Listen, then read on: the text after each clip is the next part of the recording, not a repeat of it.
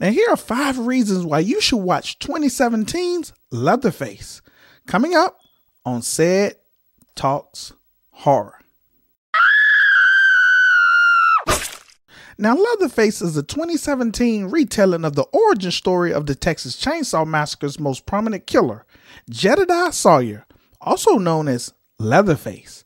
Now, this story picks up during Jed's birthday party in which his family is throwing for him. Now, everyone is happy and feeling quite festive, but this movie establishes itself right off the bat as a Texas Chainsaw Massacre film because this isn't an ordinary birthday party. We already see the family are holding hostages by reenacting the classic dinner scene as they feed one of their hostages a birthday cake made with pig entrails. But things turn up faster as Verna and Drayden, who seems to be the leaders of this version of the clan, give young Jed Sawyer a birthday present. And as you guessed it, it's his very own iconic chainsaw. So the family is gleefully trying to coerce the young Jed to power up the chainsaw and kill the hostage. But the young boy is apprehensive, and that is when Drayden forces him to cut into the knee of the hostage. But even that is not enough to make Jed a killer. So he tosses the chainsaw away as he wants nothing to do with harming another person. So then his mother Verna scolds him and then consoles him. But we as the audience see the hostage receive a ball-peen hammer to the head, thus crushing his skull and killing him. And it was done by none other than Grandpa Sawyer. Now, in most iterations of these films, Grandpa is usually willing to kill his victims, but is just too frail to execute the kills.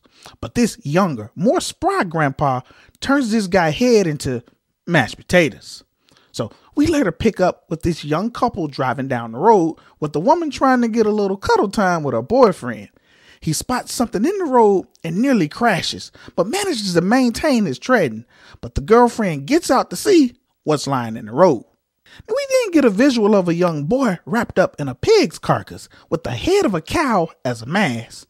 The little boy then dashes off into the woods and the young woman chases after him. Now, why she does this, I don't know, because he's obviously okay as he was able to run away from her and play roadside games with animal carcasses. But being the typical horror movie character, people are just stupid in horror movies. Now, in the end, the young woman is lured into the Sawyer barn and falls into a trap set by both Drayden and Jed.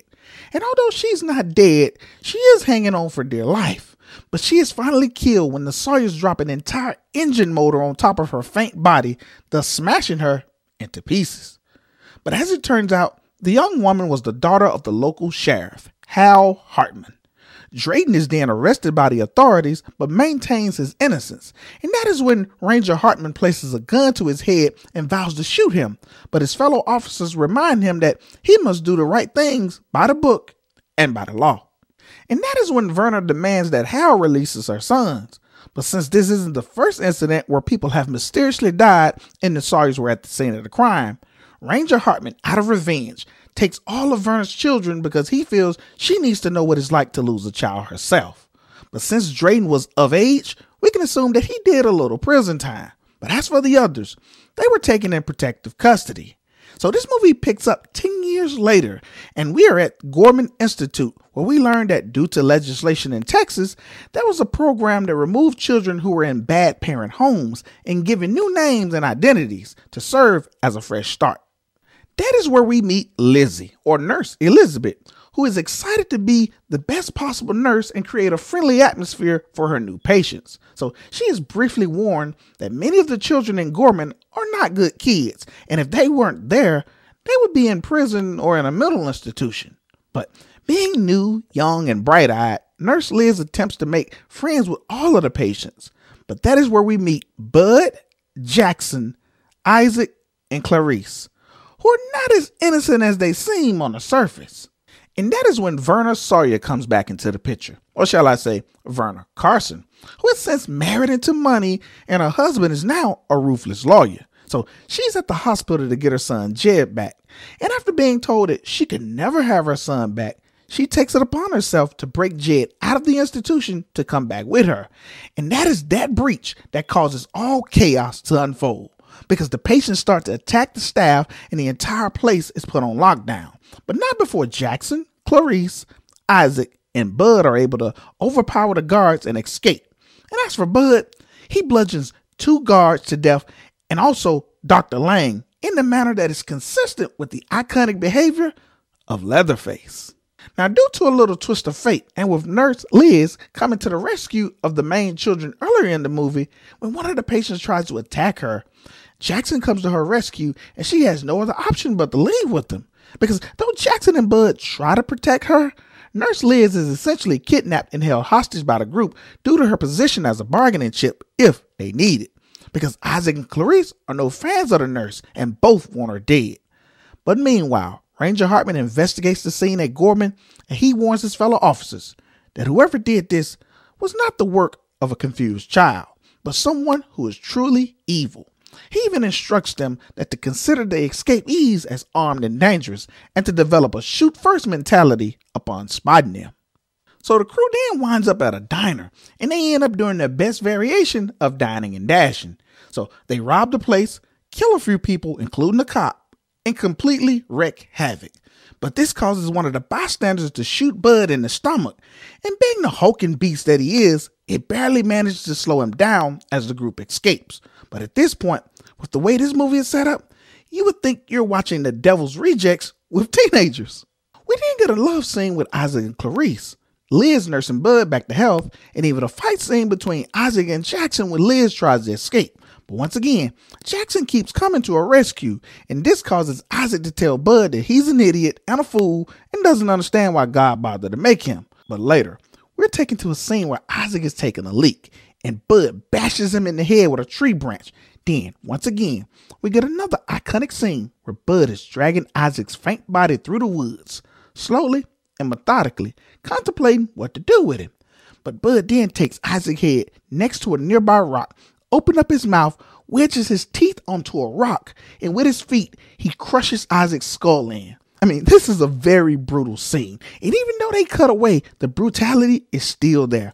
It's like an homage to the 1974's Texas Chainsaw Massacre, where the anticipation, sound, and acting fills in all the gaps of what we don't see. But more importantly, these actions are typical of the eventual Leatherface character. And it's good to see the origins of his character take shape.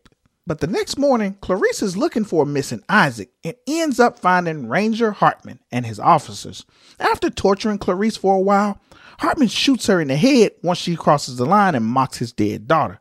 As you can see, Hartman is very reminiscent of Sheriff Waddell from the Rob Zombie movies.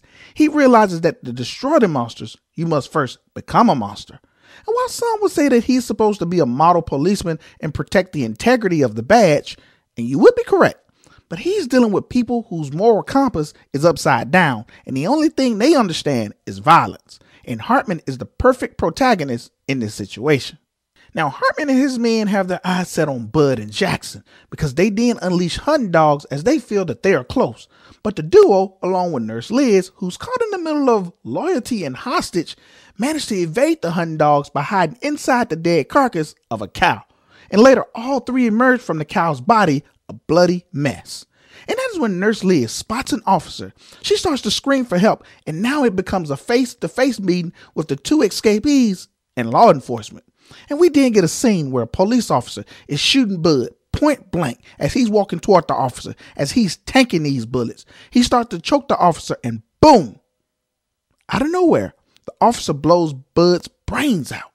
And now as a viewer, you're looking at this like, wait, what just happened? He just shot Leatherface. Does Leatherface die in this movie? What's going on?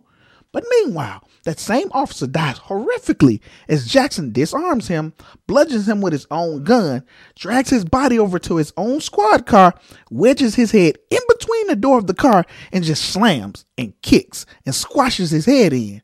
Now, as both he and his hostage, Nurse Liz, drive off, now he's in the passenger side freaking out over Bud's death, and Nurse Liz is trying to talk some sense into Jackson. But then Hartman is gaining ground on them both and starts to shoot, and one of the strays catches Jackson right across the face. And that is when reality sets in, because at this point we've been had, took, bamboozled, led astray, because Leatherface was never Bud. Bud was just a red herring. I mean, he was the perfect picture of what a young Leatherface was supposed to look like, but no. Jackson would prove to be Leatherface because he is Jedediah Sawyer. because this is confirmed when Hartman drags Nurse Liz out of the car and ties up Jackson. He informs her that Jackson is Jedediah Sawyer, and his plan is to kill him tonight. But Hartman himself has also lost touch with reality because he also plans to kill Nurse Liz, who's innocent, was just a hostage. We then get another scene where one of Hartman's men informs Verna that Jed is close and that Hartman has him. But apparently, he had an arrangement to help Verna find her son in exchange for money. So she tosses the money at him, and as he goes to pick it up, Nubens, also known as the hitchhiker from the 1974 movie, stabs him, and both Nubens and Drayton throw the officer into their feral pig pen, and the pigs eat him alive. And so we finally get a face-off with the Sawyer family and Hartman, because he now has every one of them in his sights and is about to pull the trigger when he is ambushed by Jed/Jackson. And we're then taken to a scene where Verna first finds a wounded Jed. So she stitches up his face together and then clamps that bullet wound down with a brand new mask. And for the first time, we see the beginning stages of Leatherface. And around this time is when the movie finally becomes a Texas Chainsaw Massacre film, because that's when Nurse Liz wakes up and she's in the room with a wounded and still alive Hartman. So the two try to escape the Sawyer house, and this allows us as the viewers to get a look at the classic and iconic look inside that house that started it all back in 1974. Because there's bones, carcasses, blood, and limbs everywhere.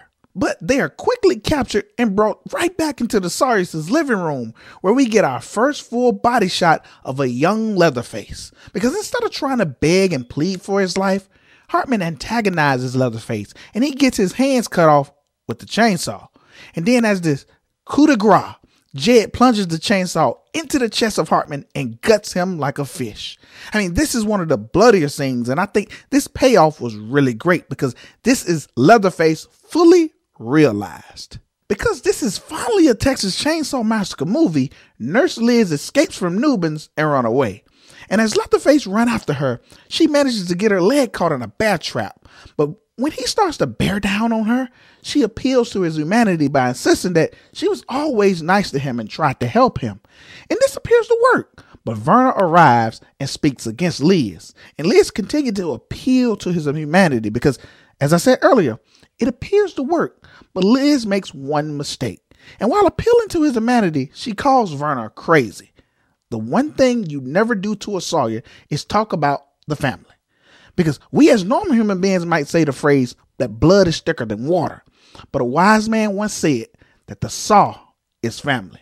And this causes Leatherface to cut Liz's head off with his chainsaw, and he lets out a primal scream, but not one like the other screams. This is a different kind of scream, because one can easily say that this was his last sign of humanity left with him, because Leatherface traditionally will always act on demand when his family gives him a command. But there was a bit of humanity left in him, and when he killed the only one person who was ever nice to him, this signified that Jed is dead, and he is and will always be Leatherface. And as the final scene, we get this iconic shot of Leatherface stitching together a new mask. But this mask is made from Nurse Liz's face, and he puts it on and even puts on makeup. This is a direct callback to his woman's face in the 1974 Texas Chainsaw Massacre movie. What an ending. But should you watch this movie? If so, then why? Reason number one, it's unique. This movie retells the Texas Chainsaw Massacre story from a fresh set of eyes. And though most people found this movie to be a bad movie, I like the liberties taken with this to give us a new origin story. And if I were to retell the story, it would be closer to this movie, Leatherface, than any other movies. But hey, that's just me. What about you? And reason number two, Tobe Hooper and Kim Hinkle were involved. Now, having the originators of this movie to be involved in a sequel is always good. And I think their involvement meant that this retelling stuck within the boundaries of what could be messed with without destroying any of the pre-established continuity. And reason number three, the swerve.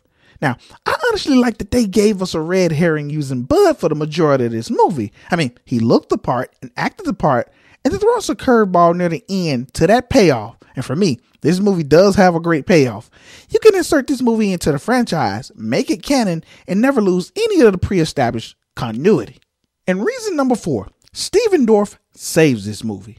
Now, when you're dealing with a movie about a murderous clan, you need a protagonist that is willing to go the distance and see that they are killed. And I think Steven Dorff gave us a character that didn't allow the murderous clan to run wild.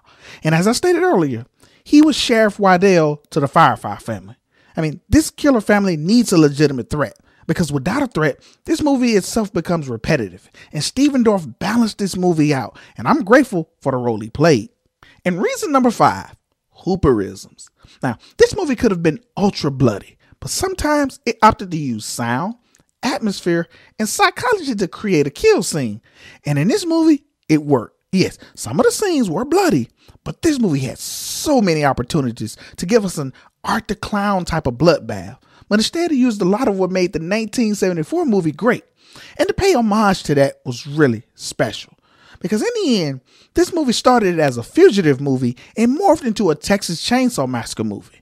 And I appreciate the liberties and the transitions this movie went through to tell that story. And to do so, they made sure that Jed/Jackson would do things much different than Leatherface. Because Leatherface doesn't have his own mind. He allows his family to think for him. And Jed and Jackson are somewhat leaders. And to perfectly show that progress into Leatherface was a brilliant idea. And I highly recommend this movie. And until next time, when CED talks horror.